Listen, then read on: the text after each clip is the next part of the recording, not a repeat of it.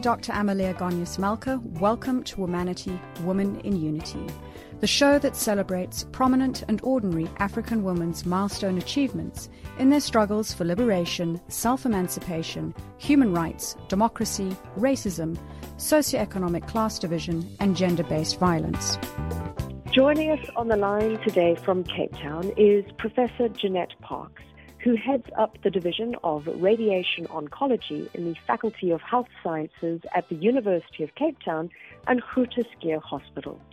Some of the portfolios that she runs includes adult and pediatric neuro-oncology, sarcoma clinic, and pediatric radiotherapy.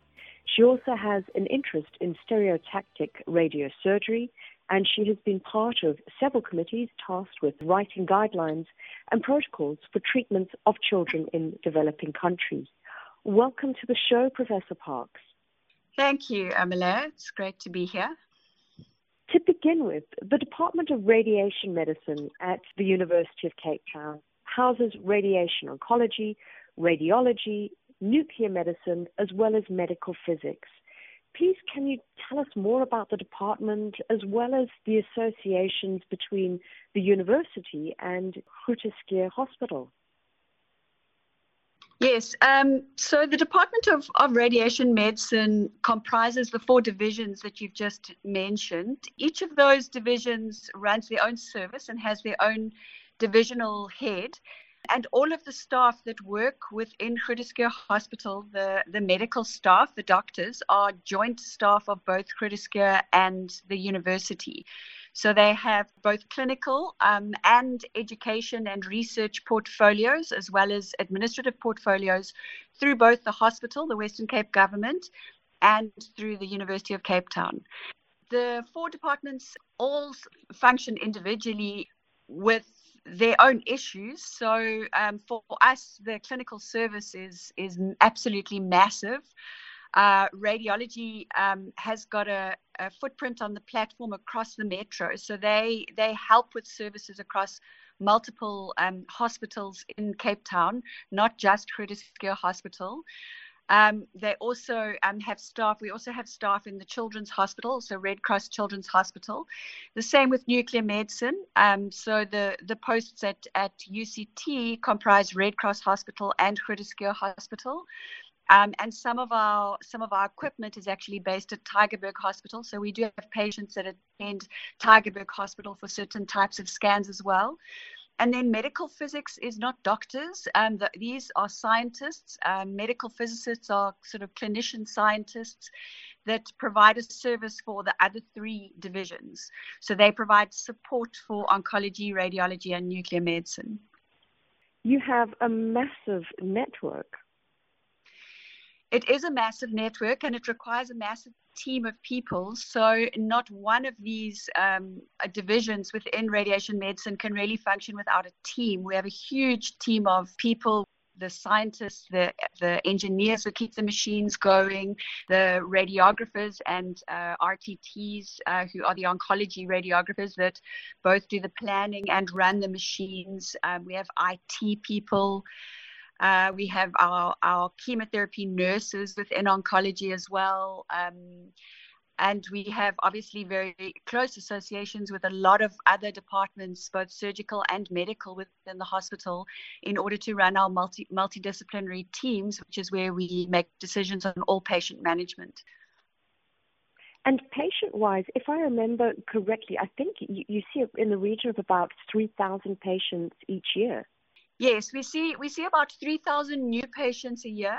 That includes patients that will need all aspects of cancer care. So in Cape Town, we run a system that's a little bit different to the Johannesburg system, where oncology is divided into radiation and medical oncology. In Cape Town, it's all done in a single discipline, clinical oncology, which is the department that we run. So we run radiotherapy services, chemotherapy services, and we also do some palliative care. Looking forward towards the future, what would you say are some of the milestones that you want to achieve in your position? Well, radiation medicine, taking over the headship of radiation medicine is relatively new for me. I've been the divisional head of radiation oncology for quite a long time. So we have, we've worked quite hard to take things forward in the Department of Radiation Oncology. In the other divisions, our main issue relates to staffing. So we have quite a high staff attrition to the private sector in all of the divisions of radiation medicine, which is probably because it's one of the more lucrative areas to be in the private sector. But it's more than that. It's also just relates to sort of issues within the system itself. So as a priority for me, getting full staffing within radiology and expanding the services of nuclear medicine, which is a very exciting and upcoming speciality, especially the sphere of theranostics, which is using radioactive traces to actually treat various different diseases. Those will be priorities for us moving forwards. And when you speak about theranostics, my, let's say, layman's understanding is that it means that you have the capability of being very specific on where you target treatments in terms of therapy to particular organs and tissues. Exactly. So you have certain traces that are taken up for physiological reasons by specific tissues, and you can use that in order to target different tissues which may have tumors or tumors that have spread in order to treat those more effectively. So things like prostate cancer and various other types of cancer as well.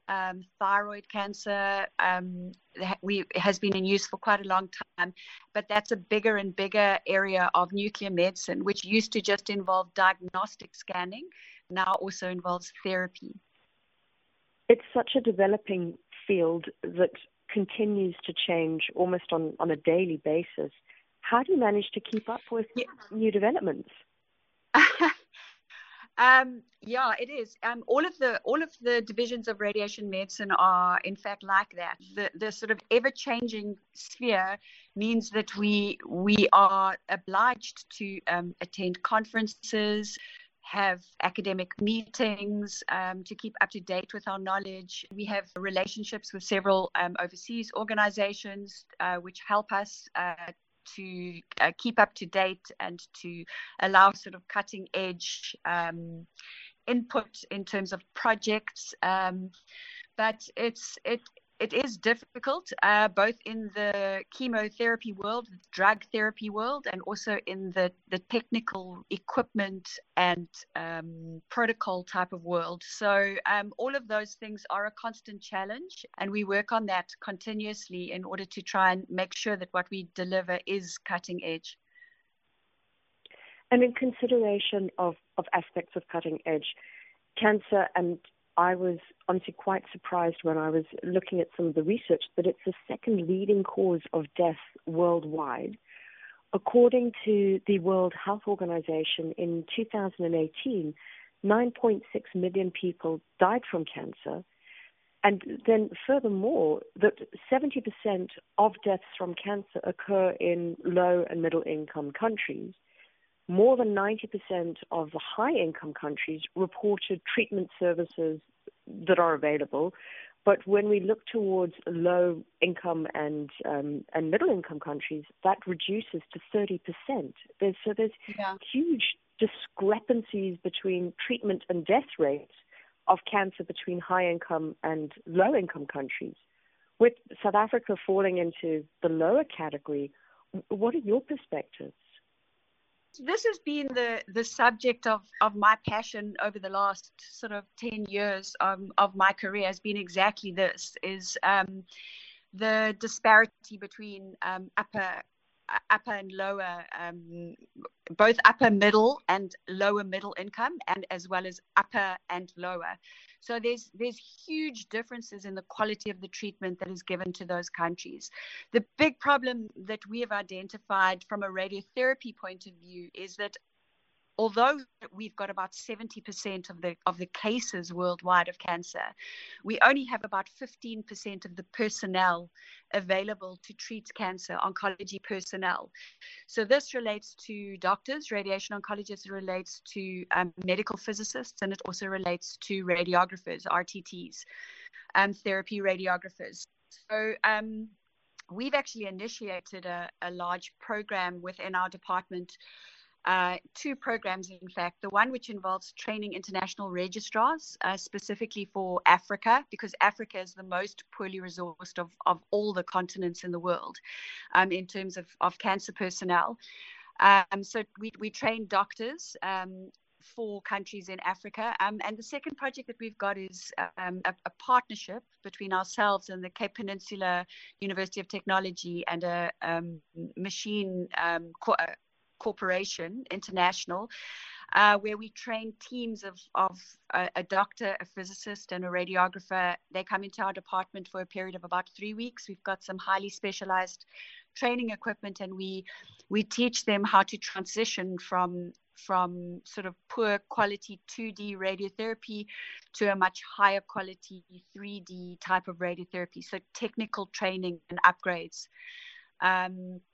Quality assurance. We also teach procurement and do some sort of more detailed training on specific areas of the commonest cancers in Africa. So these are huge projects. They're ongoing.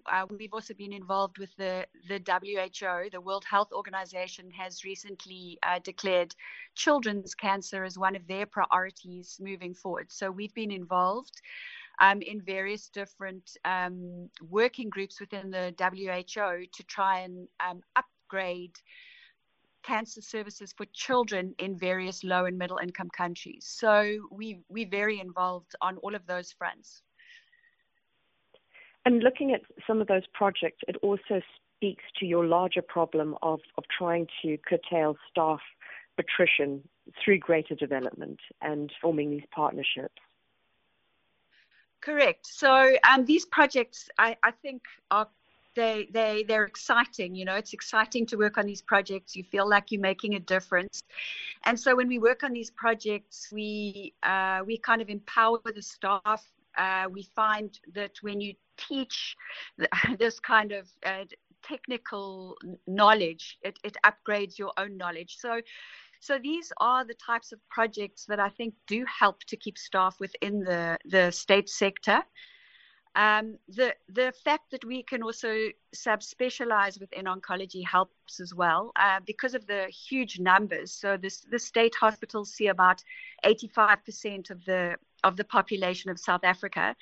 We have huge numbers of patients, and because of that, we can develop niche expertise, and that's quite attractive as well. So you'll have seen from the areas of oncology that I've been involved in, they're pretty niche areas, and in a private practice that would form a very tiny part of a busy general oncology practice. So one of the other areas that does make us attractive is the fact that our staff can subspecialize in a particular niche area of oncology. And become a sort of authority on that area.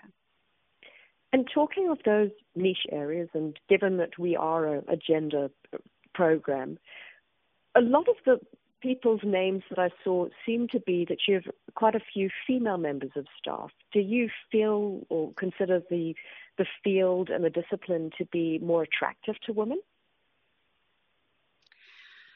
I think oncology per se is quite attractive to women. It's a nurturing kind of a role that the oncologists tend to play with the patients. So from that point of view, it is. But I don't think that's the full story. So in our department, what you say is absolutely correct. All of our consultants currently are females. But part of the reason for that is the attrition into the private sector, which is very lucrative, tends to the male doctors tend to migrate more than the female doctors. So we somehow need to make the public sector more attractive and or to trying to introduce some other types of interventions where people can double up both in private and public so that you don't lose that brain power, because, as you say, 85% of the South African population is served by the public sector. Staying on the topic of women, I mean, we've got Women's Month is just around the corner. In your opinion, what's the state of gender equality in South Africa?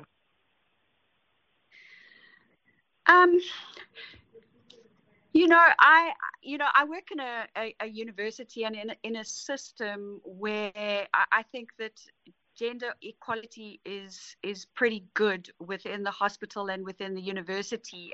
As you've seen, there's quite a lot of female heads of various departments and of the university itself at UCT. In the corporate sector of South Africa, I think it's probably less good. And the reasons for that are multifactorial, I think.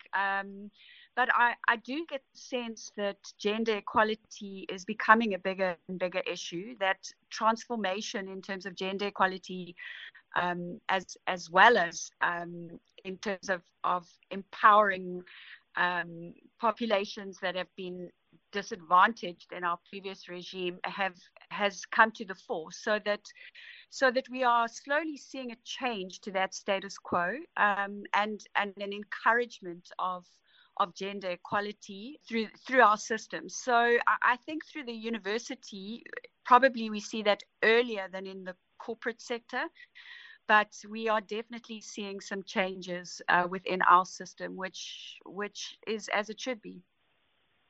Do you think that being part of UCT, University of Cape Town, having this really strong presence of female leadership, we've got a Chancellor, Dr. Precious Moloi-Motsepe, Vice Chancellor, Professor Mamokgethi Pheng, the 3 deputy Vice Chancellors, some of the deans leading faculties, if that perhaps contributes towards fostering positive gender equality in the institution? Yes, I think that it does. I think that there are very strong and inspirational leaders at UCT, which we are very fortunate to have. I have to say, from a personal point of view, I have felt mentorship, and I have been supported by colleagues of both sexes as I've come sort of through the different systems at UCT. So I think that those people they are inspirational to a younger generation. But I do think that not all of the inspiration comes from women. I think that there's a general spirit of mentorship for people that put their hands up and are willing to do the work and are willing to have a vision and a mission. And there's generally quite a great sense of support for those visions and missions. So I'm not sure that is gender specific, but it's certainly the female leaders are inspirational. I think it shows signs of progress. It shows signs of change, that your horizons are unlimited, that you can move up the hierarchy within the institution, or you've got options as students to become whatever it is that you want to be. Absolutely. So I don't think that there's any limits to that. And in terms of your progression throughout your career and your journey, have you encountered any gender challenges that you needed to overcome? In the early years, no. I don't think that there were gender challenges in the early years of my career. As you rise up the ladder, it tends to be sort of historically that the people that are above you are a certain gender or a certain color, and although those systems are changing, it does.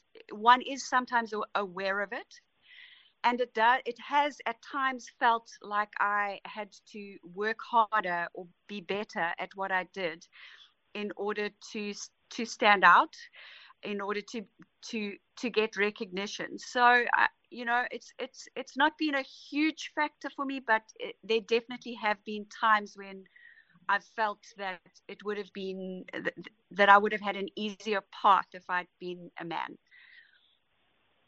It's interesting that you say that, and it dovetails to one of the questions that I want to ask you next on a study that McKinsey ran on issues of likability bias, where they were comparing different attitudes. So you could express the same characteristic as a man and as a woman, but depending on if you were a man or a woman, it would be perceived differently. And one of the things that they looked at was the issue of likability bias, where success and likability are positively correlated for men, but negatively correlated for women.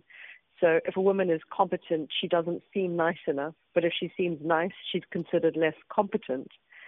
And often these types of biases surface in the way that women are described, both in passing and also in their performance reviews. So when a woman, on the other hand, asserts herself, she's called aggressive, ambitious, or out for herself. But when a man applies those same types of characteristics or actions, he's deemed as being confident and strong. What would you say is your opinion on the subject, having worked through in your career and possibly being exposed to some of these elements?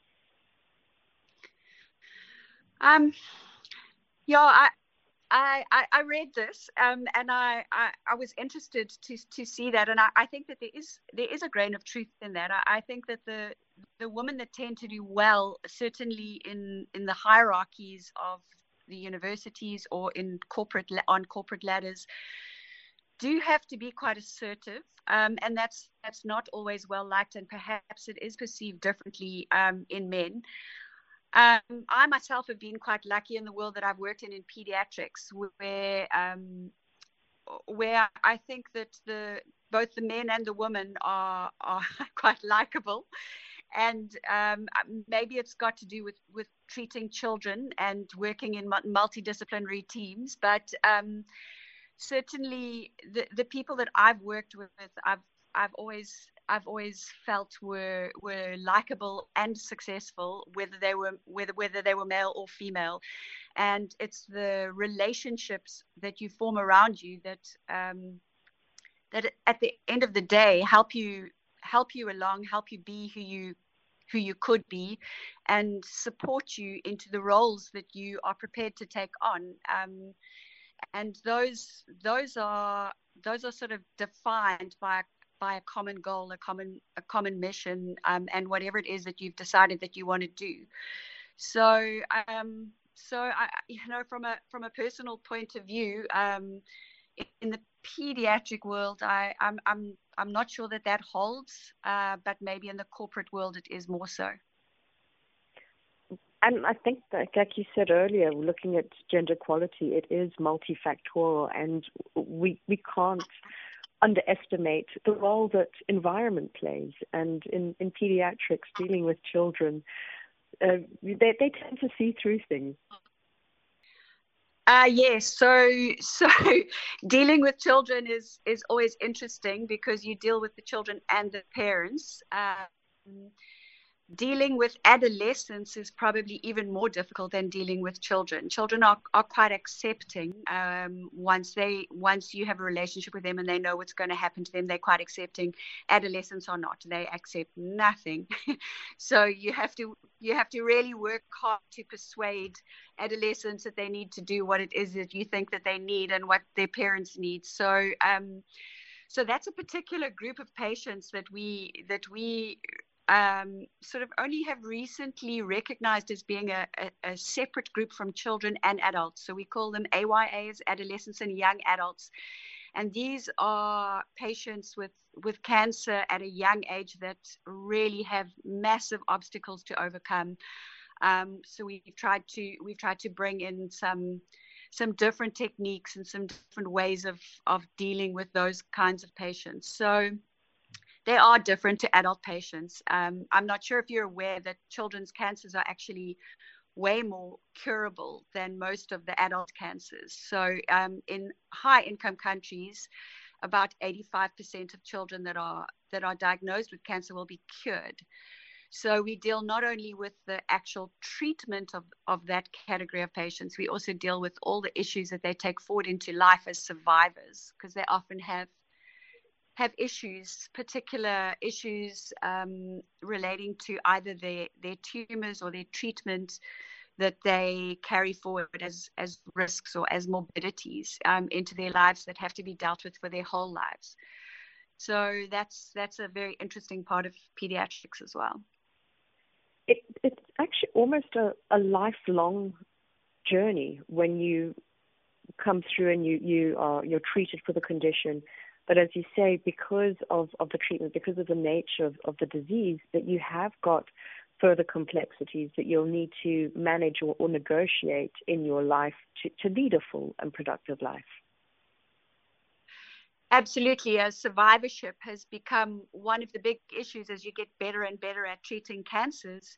You are dealing with patients who are cured, but who may have issues relating either to their cancer or their treatment for years and years and years to come. And those range from sort of increased risk of second malignancies to other health risks, like an increased chance of cardiovascular issues or increased chance of fertility issues, increased growth issues, hormonal issues, and of course psychological issues, sometimes schooling issues due to problems with memory or concentration for children that have had brain tumors. So all kinds of issues that patients deal with long term, that the community has to find ways of helping survivors deal with the issues that they have to deal with on a daily basis, because there's more and more people that are cured. Professor Parks, thanks for sharing some of the technical aspects, but also some of the more emotive and community-driven aspects around survivorship of cancers, and also the high curable rate that we see in the pediatric segment. Now, turning towards more of a personal perspective, one of the questions that I ask all my guests on the show who've made tremendous achievements in their respective fields of expertise is about some of the factors that they consider have contributed to their success. So, for instance, some people speak about perseverance, others talk about hard work. One of my guests spoke about the fear of failure. In your opinion, what would you say have been some of the key drivers to your success? I think I've been very lucky in the sense that I sort of came to oncology fairly unexpectedly. It wasn't something that I had decided to do over a long period of time, but I had spent quite a few years doing various different kinds of medicine, and then decided that I did want to specialize in something which held technical aspects, held aspects of patient care, face-to-face interactions with patients, and sort of came into contact with oncology and loved the concept. So I was very lucky in the sense that I came into a specialty that has got such a wide degree of interest from technical, sort of clinical,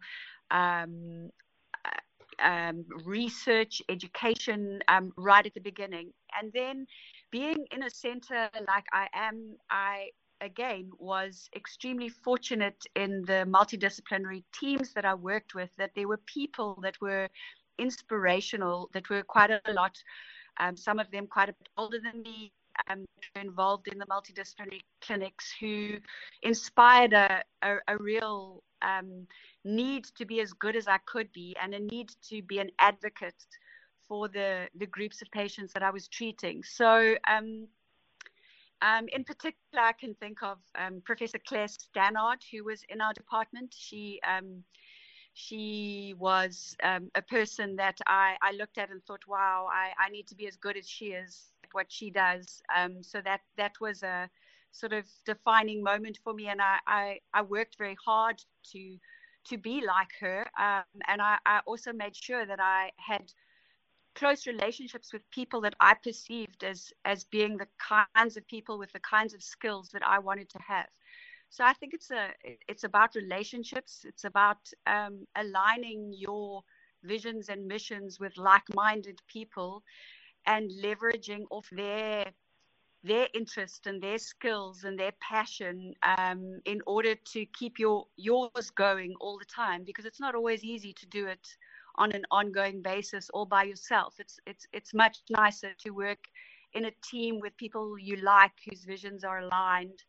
So that would be what I would say is most important, is the relationships and aligning your visions and your missions with other passionate people around you. And thinking about that alignment with other passionate people, they do provide some aspects of aspiration and motivation. And I think that role modeling is perhaps underestimated in terms of the place that it has on helping people to develop. For sure, I think role modeling is essential. I mean, I think that if you asked any successful person that question, they would find people that they found inspirational during their sort of their journey, getting to where they are at this point in time. So role modeling is essential, and I think it's a really critical part of being an academic in an academic institution is passing on that kind of department that provides the kind of environment where young people can look up and see people that they want to be like. So I see that as a critical part of my job, is to not just to be a role model, but to create role models within the staff that our junior staff can look up to.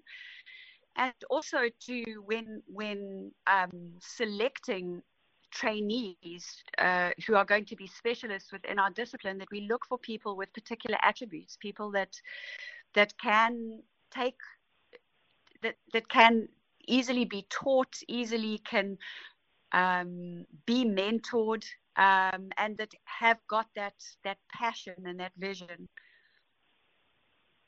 It's very selfless, if I can put it that way, and it also really evokes this whole view of standing on the shoulders of others, so that you can keep moving the discipline forwards and keep passing that knowledge on to the next generation, so that it builds, it doesn't stagnate. Exactly. I think that's in the academic department, certainly the Faculty of Health Sciences. I think that's a critical part of the learning and the teaching that we do. And reflecting way back in time now, can you share with us some of the pivotal moments in your life growing up? Yes, so I was extremely fortunate. I came from a family where both of my parents were health professionals. They were both very supportive. We would all do what we wanted to do and develop the passions that we were most interested in. So I was very lucky in that way. I have continued to have a really good relationship with both of my parents, who now live in Cape Town. I grew up in Pietermaritzburg, but they've been extremely supportive of me throughout my career, because there's times when it's tough, when you've got a young family, when there's work commitments, there's home commitments. So they were extremely supportive of me, of my family as well. Growing up, I've got a husband who's also extremely supportive of the job that I've got, the role that I play, and hasn't been afraid of taking on some of the home front responsibilities. So those are things that are part of the balance that you talk about, that are the things that are very important if you're going to take on a role like I have, because of the time commitment. You've mentioned a few things in our conversation which have really stood out for me. One, about relationships, and secondly, about support, which I think are instrumental in any career of being able to advance, of not being held back. That's right. I think it's very difficult to advance in any job as much as you want to if you don't have those things. So, I don't think that I could do this job without the support that I've got. My family, my husband and children, and my parents, and also my colleagues. And I do think that, you can only be as good as your limiting factor. And if those factors are all supportive around you, then it's easier to be able to make a difference and to follow your goals, whatever those might be, and the commitments that you've got. But there's no doubt in my mind that the relationships and the support are absolutely key, and that nobody can really survive in a dog-eat-dog kind of world, or in top administration, which can be very frustrating at times, without that kind of support. And continuing with that vein of aspiration, as we close out our conversation today, could you share a few words of inspiration for young women and girls in Africa that are listening to us? I would say to young women that they should aspire to be everything that they set their dreams on. They should never feel that they should be held back, either by the quality of their education. If they are motivated, they can still work towards the things that they want. There's opportunities out there that can be taken. There's ways of accessing those opportunities, and they should never be afraid to try and set up the kind of support structures around them that will allow them to go to the top, because there's no reason why women can't be in the top jobs, provided they've got the support that they need. The same goes for men. I think that they also need support structures around that. I think just in general, women are better at supporting men. Men are at supporting women in top roles. And maybe that's one of the reasons why we see more men in the top roles. But women are certainly no less competent and no less able to do those jobs. And young women shouldn't feel held back in any way if that is their aspiration. Thank you for those great words of motivation, of being able to dream big and turn those dreams into reality. It's been such a pleasure having you on the show today. Thank you so much. I've enjoyed chatting to you, Malaya. You have been listening to Womanity, Woman in Unity on Channel Africa, The African Perspective. And we have been talking to Professor Jeanette Parks, who heads up the Division of Radiation Oncology, Faculty of Health Sciences, as well as the Department of Radiation Medicine, the University of Cape Town and Groote Schuur Hospital.